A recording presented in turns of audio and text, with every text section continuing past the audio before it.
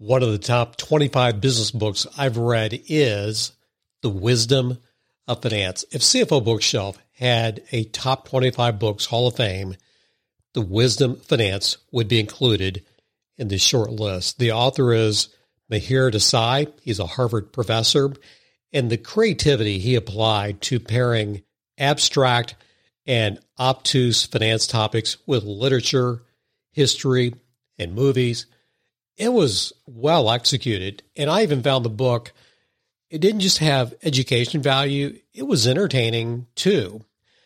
But if I could have one do-over on this book since I first read it, I would have read it with a book club. You don't just read this book, you talk about it with other people.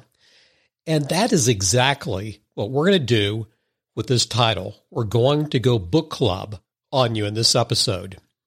I'm Mark Gandy. This is CFO Bookshelf, The Wisdom of Finance. I think you're going to like this.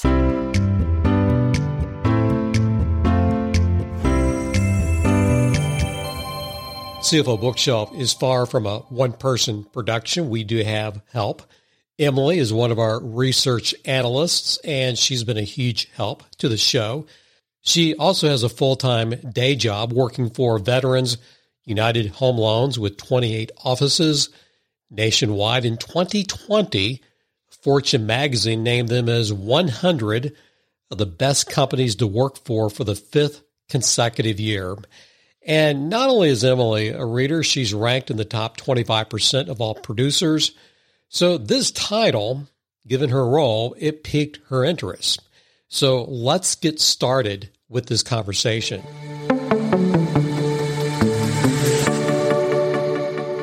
First of all, The Wisdom of Finance. First impressions.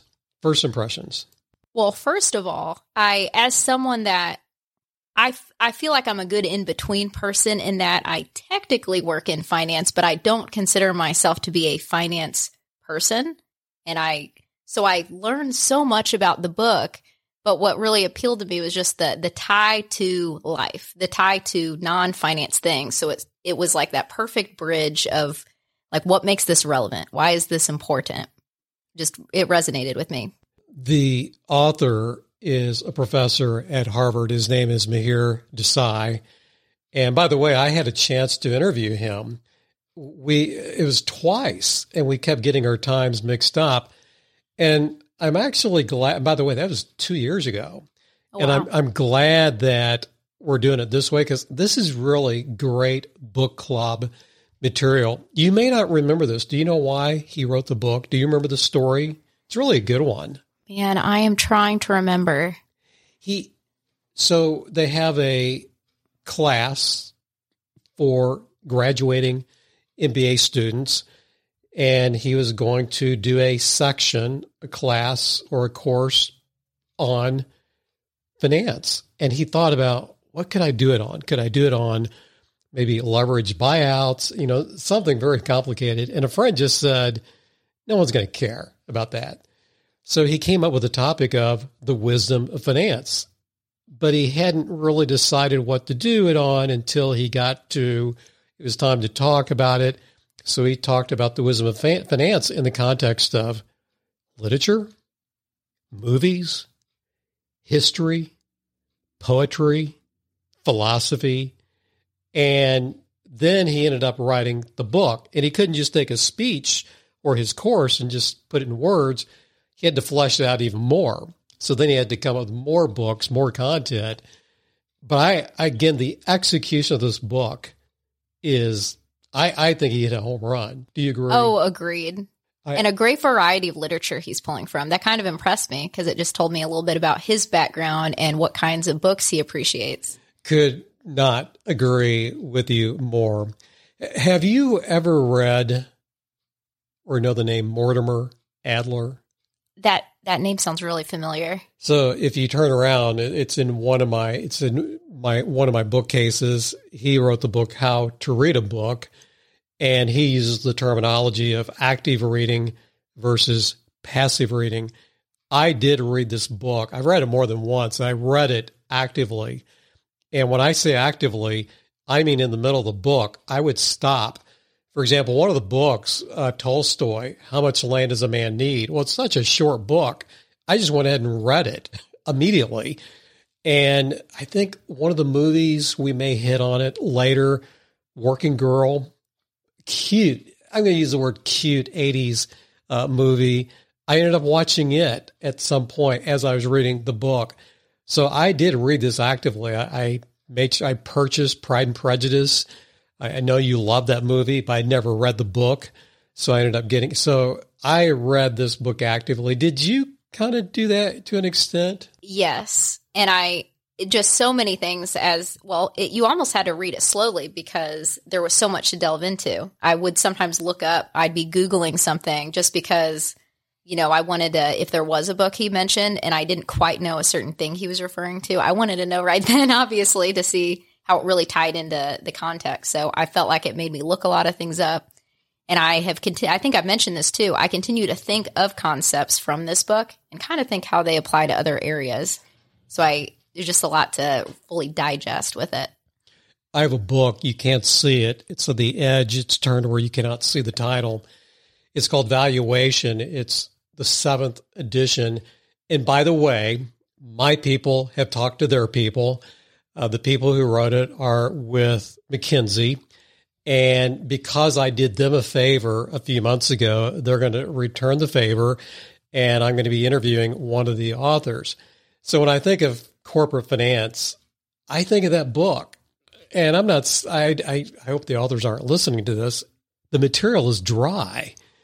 Whereas in this book, he could have made this a dry book. Listen to some of the topics that are hit. Insurance, risk management, value creation and valuation, corporate governance, mergers, leverage, bankruptcy. And then there's a chapter on why everyone hates finance.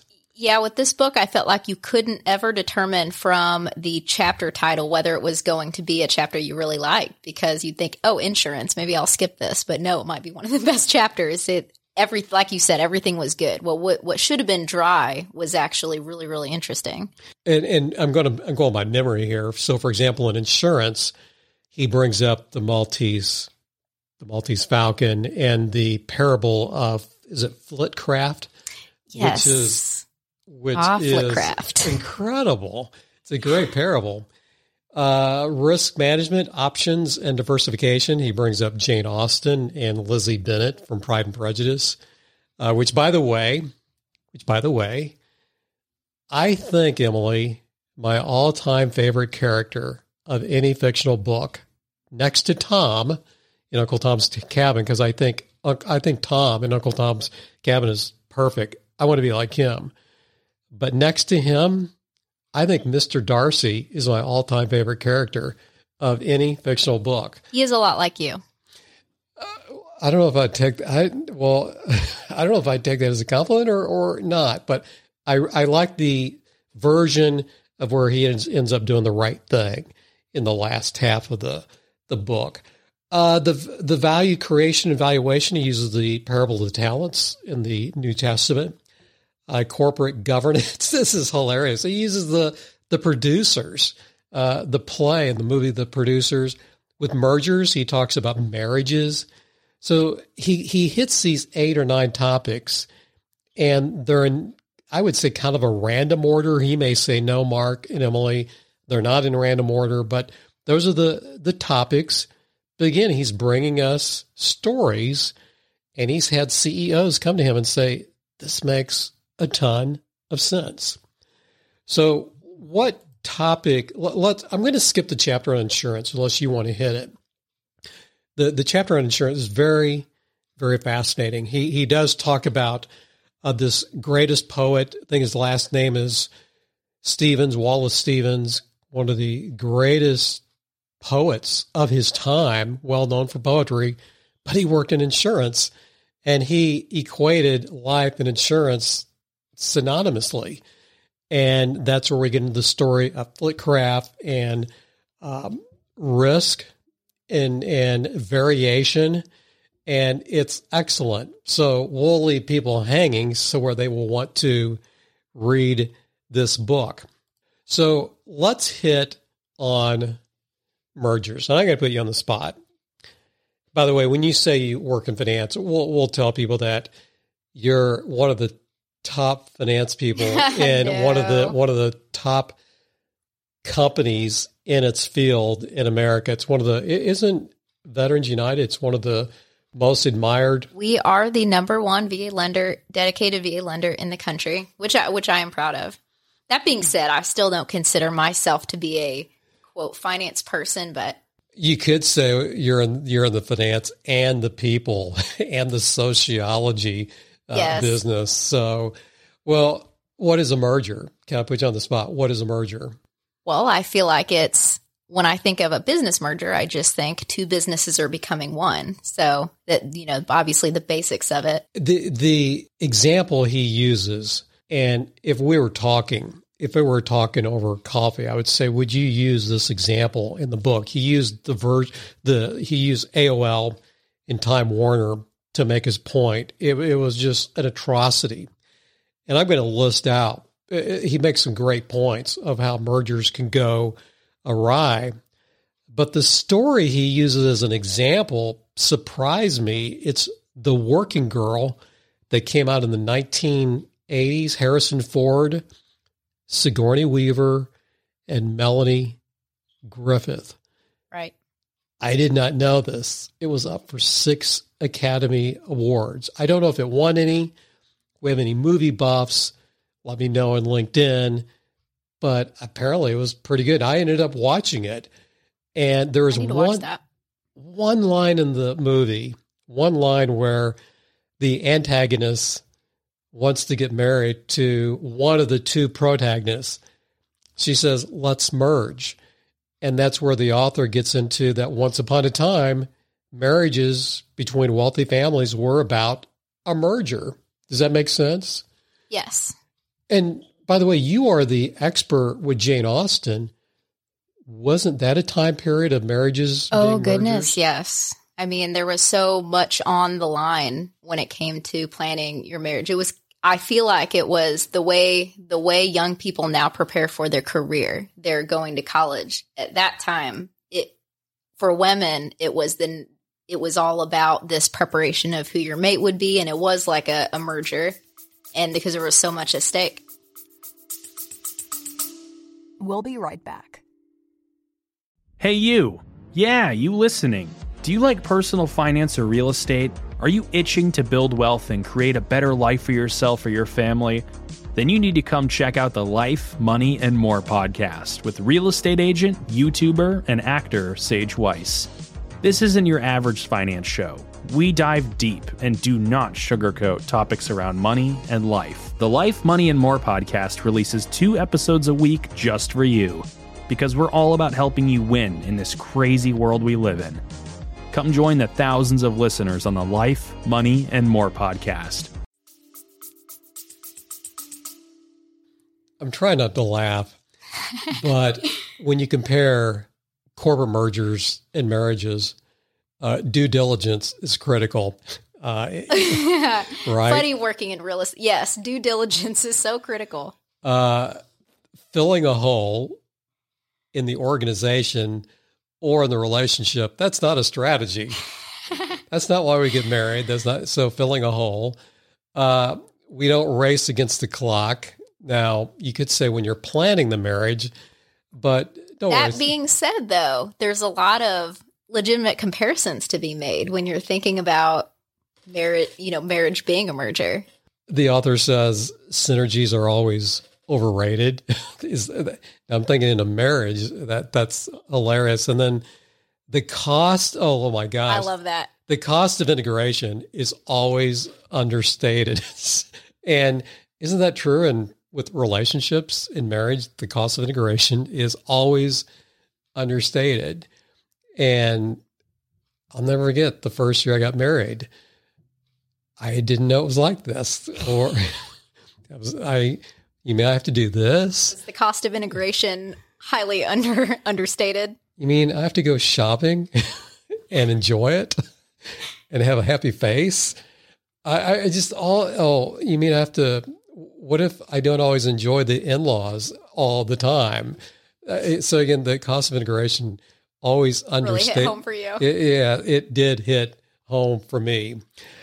One of the topics, and we're going out of order. So if you already read the book, we're jumping out of order just because of the interest level.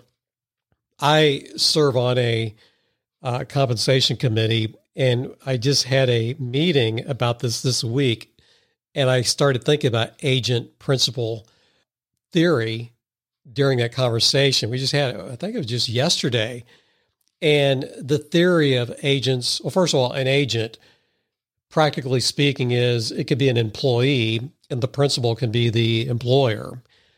You could use Bernie Madoff. He was an agent, and the people who gave him money, principals. Now, the story he uses of agents and principals is the producers. And I will admit, I'm sure you can find humor in the movie. It's dark comedy. I'm not good with dark comedy, but as you look at his example, it is hilarious because you have a couple of people down on their luck. They were playwrights. They were looking for ways to make money. So they thought, let's create the worst play ever, and let's get some investors. And so they oversell it by a tune of 2,500%. Well, there's irony in the story. The play ended up being a smash hit. Well, then the investors wanted their return, not of, but also on their investment and of. Well, they couldn't give the money back. They'd already been spent, so they go to jail. So that's a case where they were bad agents. And his point was being that sometimes the principals don't have a lot to say. What did you think of that part of the book? Oh, I absolutely related that part. I feel like I get to see obviously a lot of agent-principal relationships through work, not just as I being an employee and then working for the company actually lending money for people to buy homes. But on the other side, I deal with other types of agents where you've got real estate agents and they're working with my mutual clients. And so I'm seeing I sort of have you've got different agent-principal relationships there, and everyone's got their own incentives and their own kind of reason for doing things. So I thought it was really important to hit on this because we see this in so many areas of life where you could kind of identify principal-agent relationships that you wouldn't at first see it as an agent-principal relationship, but it kind of is. I'm going to assume that most people who listen to this show are employees, which means we are agents. Right, exactly. And as agents, I'm not saying everybody, but don't a lot of us want to make as much money as we can? Now, I'm fortunate. I do have a day job, and I work with some fantastic CEOs. They're not looking to be stingy. In fact, we're looking for ways to give our money to our staffs, but they're looking ahead.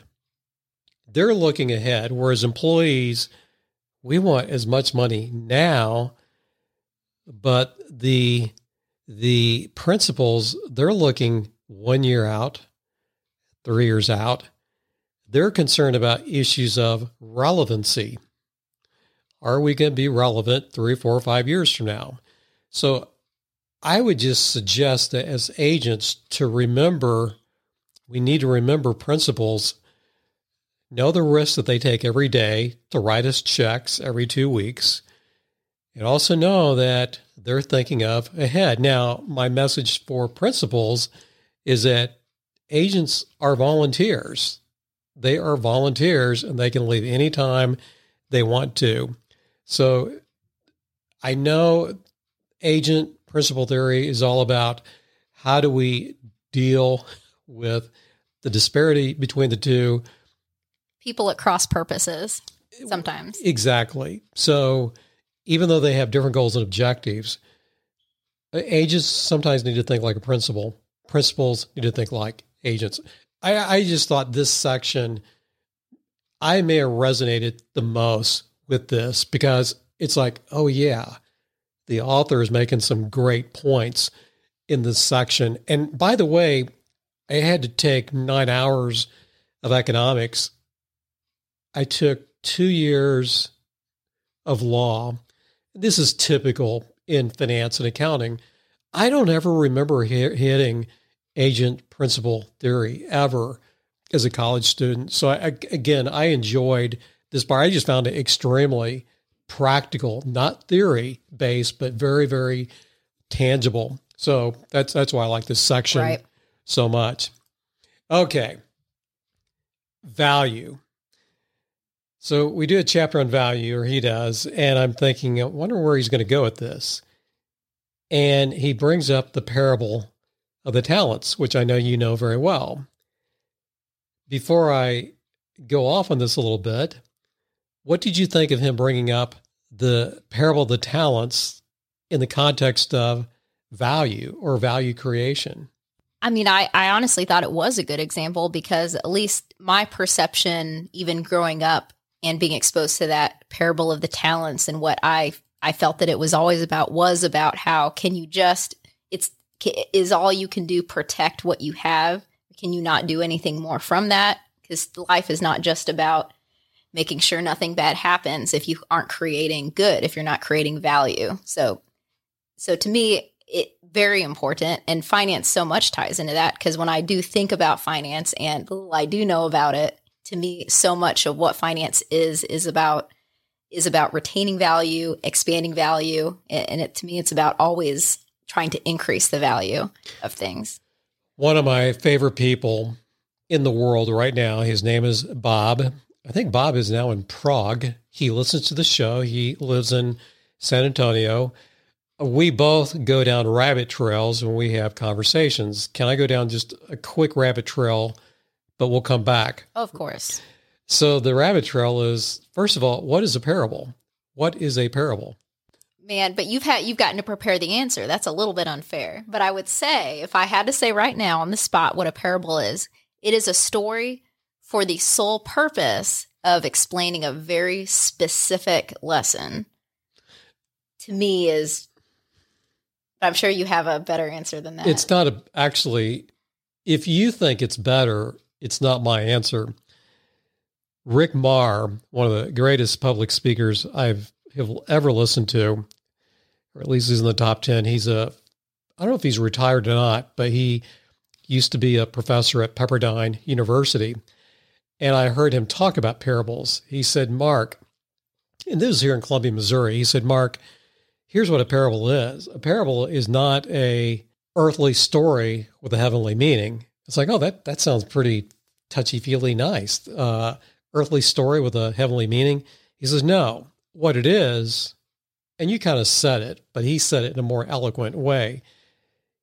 Rick says a parable is when the storyteller tells a story to a listener, and one of the characters is the listener.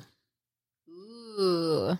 And by the end of that story, you have to make a judgment on yourself.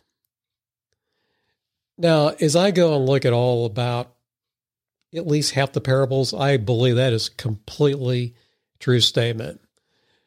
And the question for me is, as I think about Rick's definition, is like, who am I?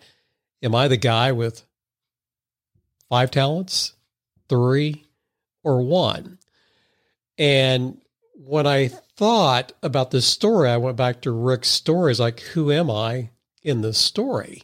And I think that's why stories can resonate so much with us, not because they're good and there's a great plot line.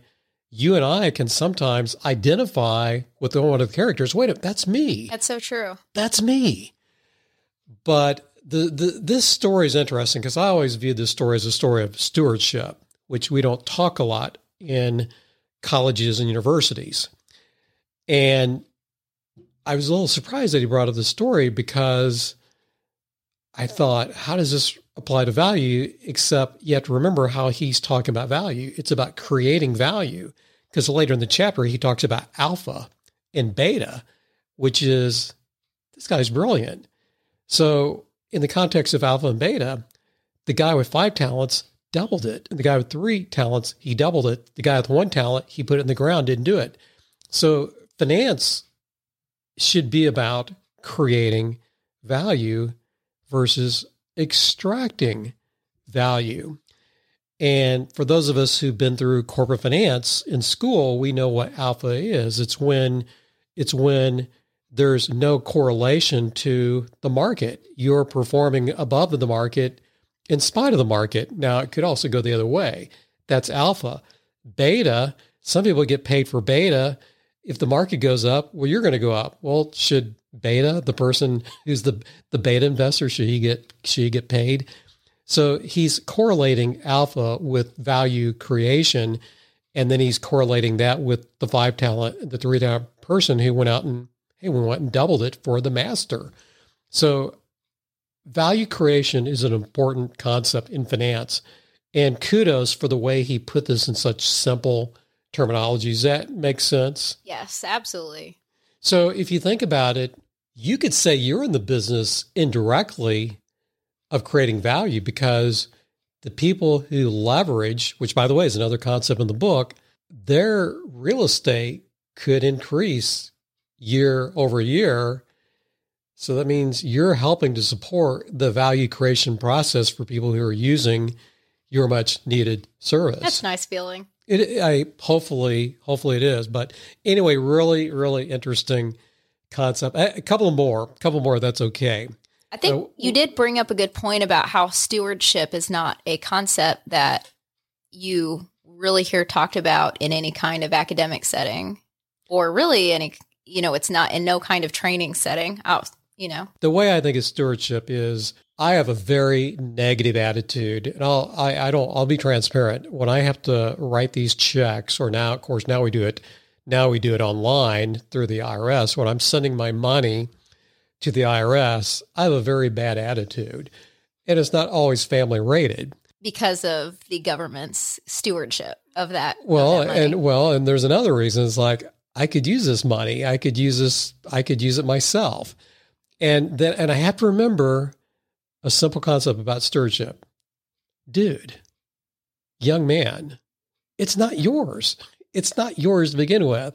And then it's like, oh yeah, that's right. So I always knock myself out of that bad attitude when I hit send electronically. Sometimes every year those numbers just keep getting bigger and bigger and bigger. It's like, this stinks.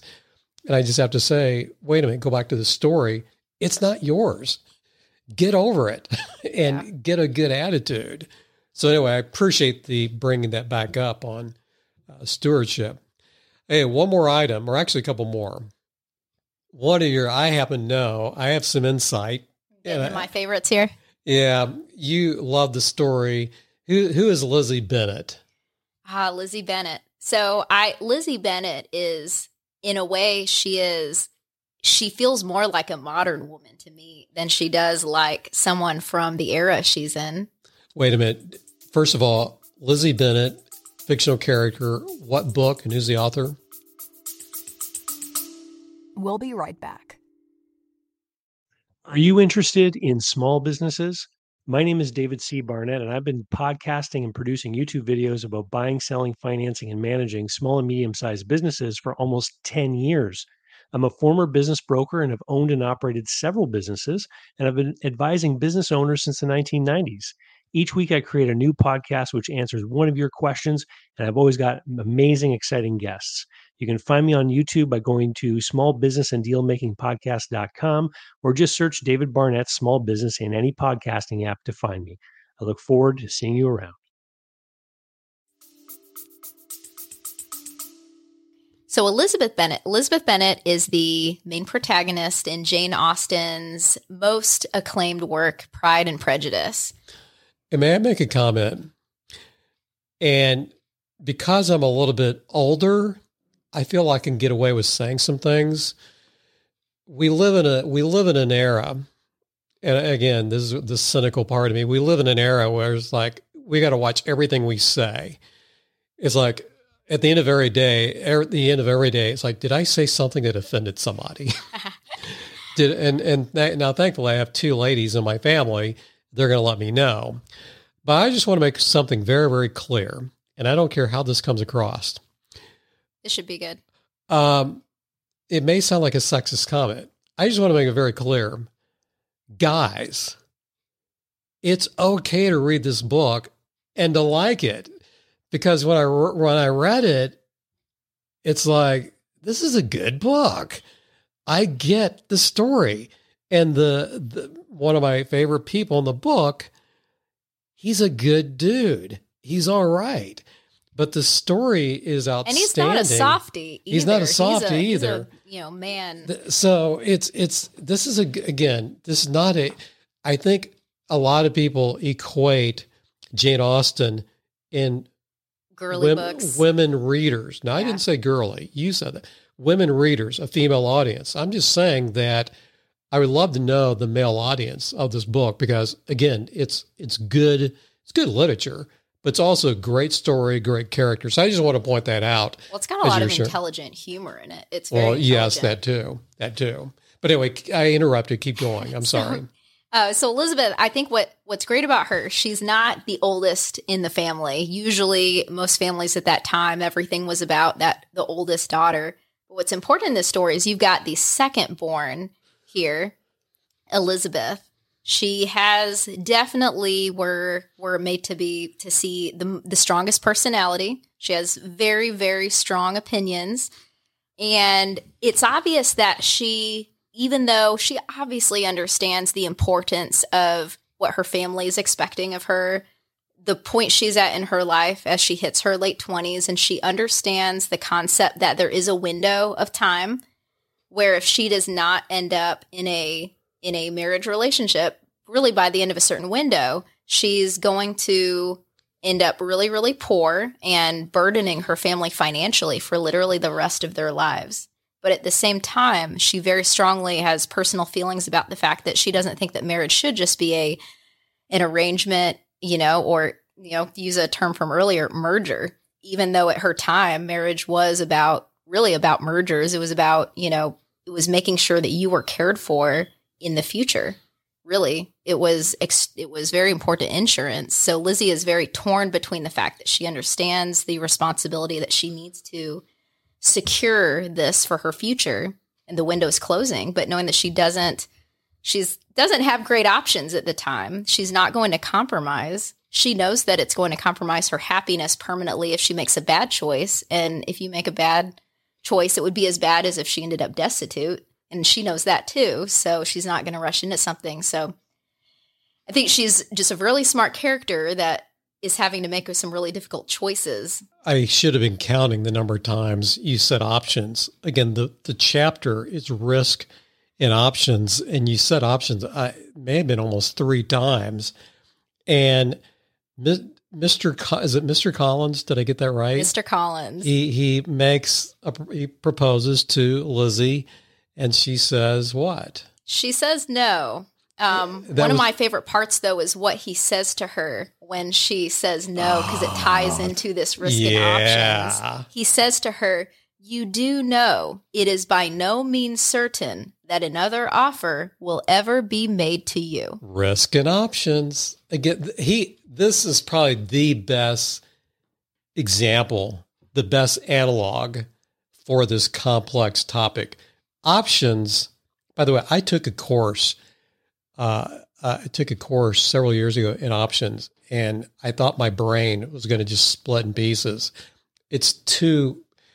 I'm sure people may think, "Oh, Mark, that's easy.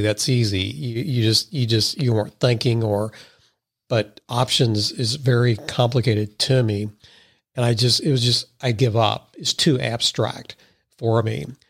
And he made this so simple to understand. Some people may say he made it too simple, but what you just said, that is a perfect example. So risk and options. She ends up making the right decision, doesn't she? Yes. Again, it is extremely risky what she did, though, to say no to the people she did, to hold out for what she thought was the most valuable. Because if that hadn't worked out, she might have never ended up married, which is really important to understand about that story. She was facing an ultimate risk, but it ended up with the ultimate reward. For people who don't want to read the book, which movie version is the best? Didn't PBS do is it more like a 6-hour This is so hard. Film? The problem with the 6-hour version is it really dries out the story. It takes away what to me is the spirit of the story. Like when I watched that 6-hour version, it technically follows the book very well, but I'm never moved. I'm never like, oh, I'm rooting for them. It feels very dated, and it just honestly the Keira Knightley version that came out when I would say in high school, I saw that talk about bringing the spirit of the story to life. Also very easy to watch. It's like, 2-hour long movie. It's great. It brings the best parts of Pride and Prejudice. And I think Jane Austen would watch that movie and think, yes, this is what I meant. I thought the characters, the ensemble was excellent. Donald Sutherland, I don't think you could have picked a better father. Such a great job. He was excellent. You mentioned Keira Knightley. The only problem with her is she might have looked too nice for the role. I admit she was much too beautiful. She was amazing. I think in the story she's supposed to be a little bit plainer, but I think she did a great job having that spirited stubbornness of Elizabeth Bennet, though. And one more thing, the soundtrack is excellent. Oh my goodness. I was going to bring that up, but I didn't want to go down a rabbit trail on how that's one of the best soundtracks of all time. Soundtrack is excellent. I own it, as I do with many, many great movies.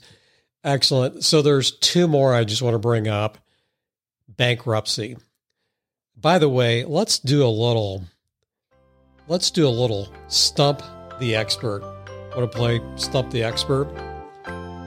So, two people in the United States, we have a global audience, but in the United States of America, only two people have signed the Declaration of Independence, the Articles of Confederation, and the Constitution. Emily, who are the two people? You know one of them. Oh man, this is a tough one. I feel Thomas Jefferson, right? Thomas Jefferson is one. Who else would it be? Well, because you don't know both, we will send you home with some very nice parting prizes. When I was a kid, I thought they were saying party prizes. Like, huh? What? Party prize? I don't get that. That's funny. The other person was Robert Morris. I didn't know that. Who? Robert Morris. Robert Morris. Robert Morris should have been on the $10 bill. Washington wanted him to be on the cabinet, the first Secretary of Commerce. And Robert Morris said he couldn't. He had too many personal things going on. He did help to fund the Battle of Yorktown. And very well known, very well revered. Obviously, again, he's a signer of these three historical documents, but things went awry for him. He was an investor in real estate. And as we know, in this modern era, real estate has ups and downs. There are cycles, good cycles, bad cycles, mountain peaks, troughs. He went bankrupt. And I know you learned as a young person that people who went bankrupt many years ago, where did they go? To prison. Debtor's prison. And it was embarrassing. It was an embarrassment to go to prison, debtor's prison. People were looked down upon. It's like you are a failure. You're a failure to yourself, a failure to your family, a failure to society. That was a treatment given to this extraordinary historical figure of Robert Morris. And as the story goes, by the way, I did not know this until I read the book. Washington goes to visit him, so he risks getting scarlet fever and God knows how many other diseases he could have been exposed to, but this was his friend. And even though Robert Morris died penniless, something good did come out of this. Do you know what that was? The first bankruptcy law was passed in, I think, the early 1800s, but as a result of Robert Morris. And again, I did not know this. And I had never realized that. The author does an interesting job. He says, bankruptcy, is it about death or rebirth? And so in the chapter, and I'm not going to get into this unless you want to, but he uses some of the examples of the airlines that perpetually go bankrupt. They take advantage of the bankruptcy laws. So the author does remind us that, bankruptcy is meant to give people a clean slate, but it's not a tool to take advantage of to benefit yourself. Yeah, I completely agree. I really struggle with this chapter and just some of the stories of it being used in the corporate world in ways that I wasn't aware of. And I just think that feels a really, really bad practice. I don't see how we could have a strong economy when we have these kind of bankruptcy behaviors going on in the corporate world. It's kind of weird to think about. The last topic I want to hit, and the book, Oh Pioneers, is brought up. And I didn't read the book. I listened to it. I made a trip down to Little Rock, listened to the book on the way and back, was able to get through it. Oh Pioneers is brought up. It's is it Cather? Willa Cather? Willa Cather. Oh, Willa Cather. I never knew how it was pronounced. Cather? I have no idea. And so the book is Oh Pioneers, and the protagonist in the book is Alexandra, and she works on a ranch. And the reason he brings this up, it's the last chapter, and he talks about how people in finance have been demonized. And I completely get it. We tend to think of the bad people in corporate finance. And one of the books I've read, it's fiction, it's a trilogy. One of the books in this trilogy is called The Financier. And he's not the protagonist. He's the main character. His name is Frank Cowperwood. Frank Cowperwood. He has to be, Emily, the worst character I've ever read in any book. He's despicable. And when I think of finance people being demonized, yeah, I get it if you've got Frank in your mind. And I don't necessarily recommend The Financier unless you just really want to read a book of a historical piece of literature that's about finance. And again, he is the lowest of the low. And he's definitely the guy who did not create value. He extracted value from other means. Whereas Alexandra is completely different. She started buying up land around her at depressed prices. She knew that these prices would come back someday. Some of her peers thought, you're crazy. Some people would end up moving, but she kept at it. And she's also a giver. She gave of herself. She gave of money to other people. So he ends the book using her as an example. And by the way, I love the book, and he makes a great point. Well, I think when we think of finance, we probably think of the worst people, the scum, maybe think of Gordon Gekko, but there are some really good people who are in finance. Jamie Dimon comes to mind. I would love to meet him. Of course, I'm thinking some people say, yeah, who wouldn't want to meet Jamie Dimon? But there are some great financiers in this world. I think you can even throw in Warren Buffett in this category. So good people exist.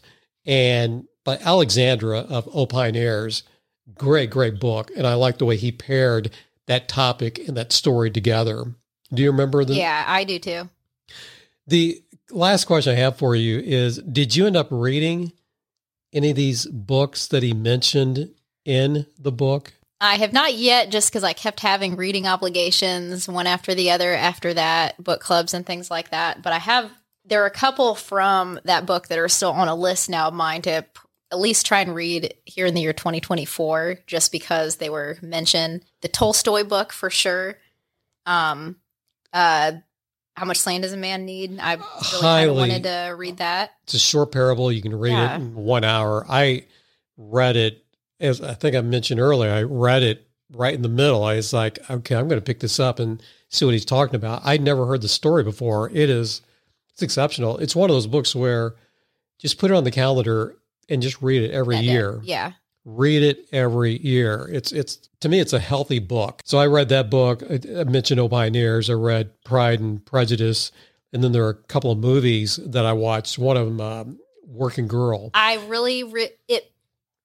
too had that perception. I realized that had actually been a pretty big movie at that time. And I just, big cast, I think really good story. So that's on my list for sure to watch. A couple of last questions. Do you recommend the book to other people? Oh, absolutely. Who could value out of reading this book?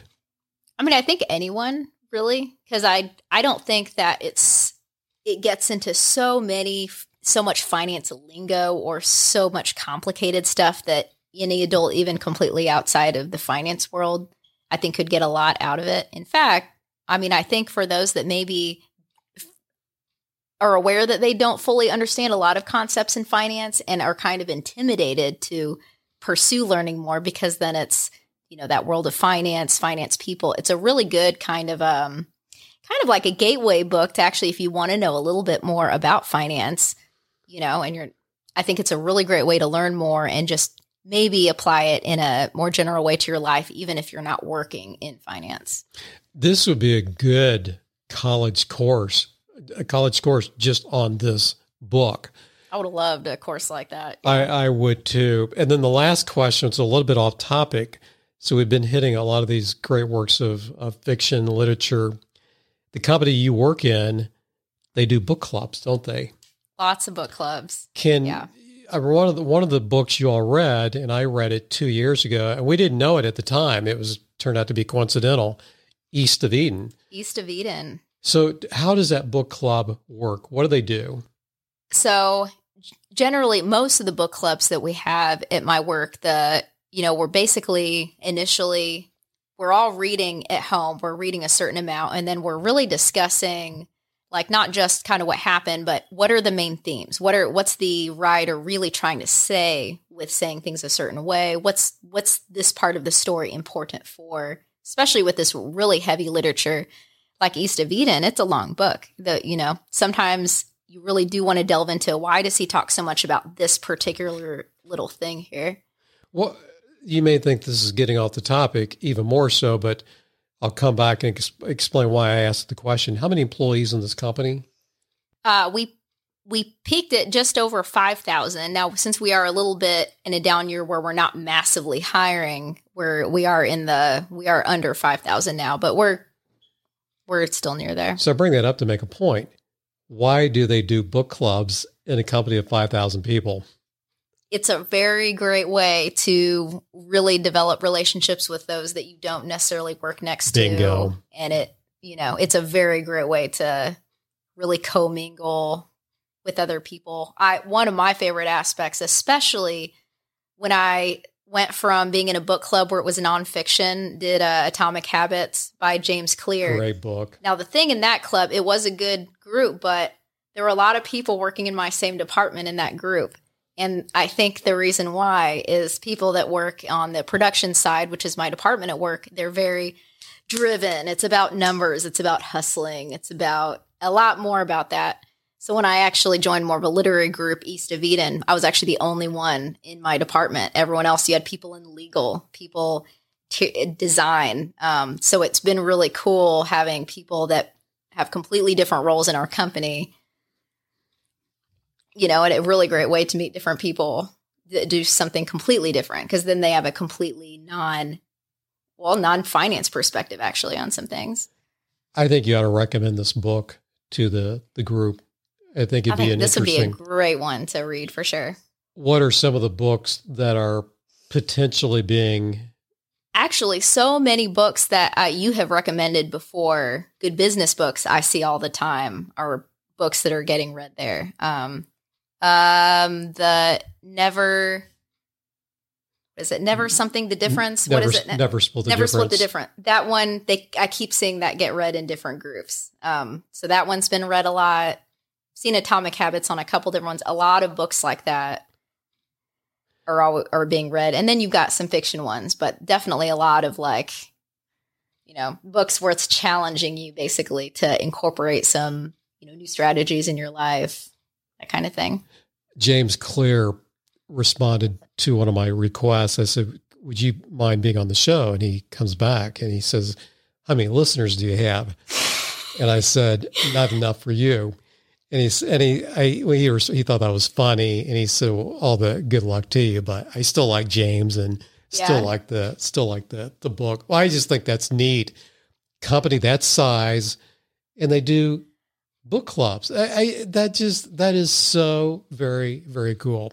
Well, anyway, I know you're busy. I thought it'd be fun to talk about this book. I love this book. It's a book I will be reading. I think I've read it 3 or 4 times already, not counting listening to it.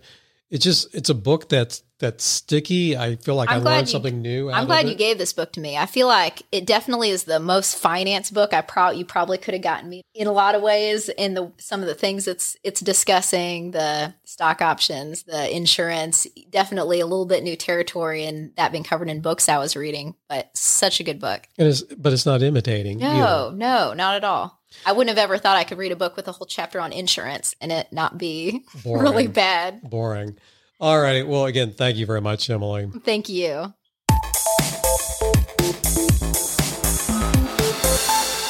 You are listening to CFO Bookshelf. Lifelong learning for financial leaders. And now back to our host, Mark Gandy. This book takes the unorthodox position that viewing finance through the prism of the humanities will help us restore humanity to finance. That's according to the author. I completely agree with it.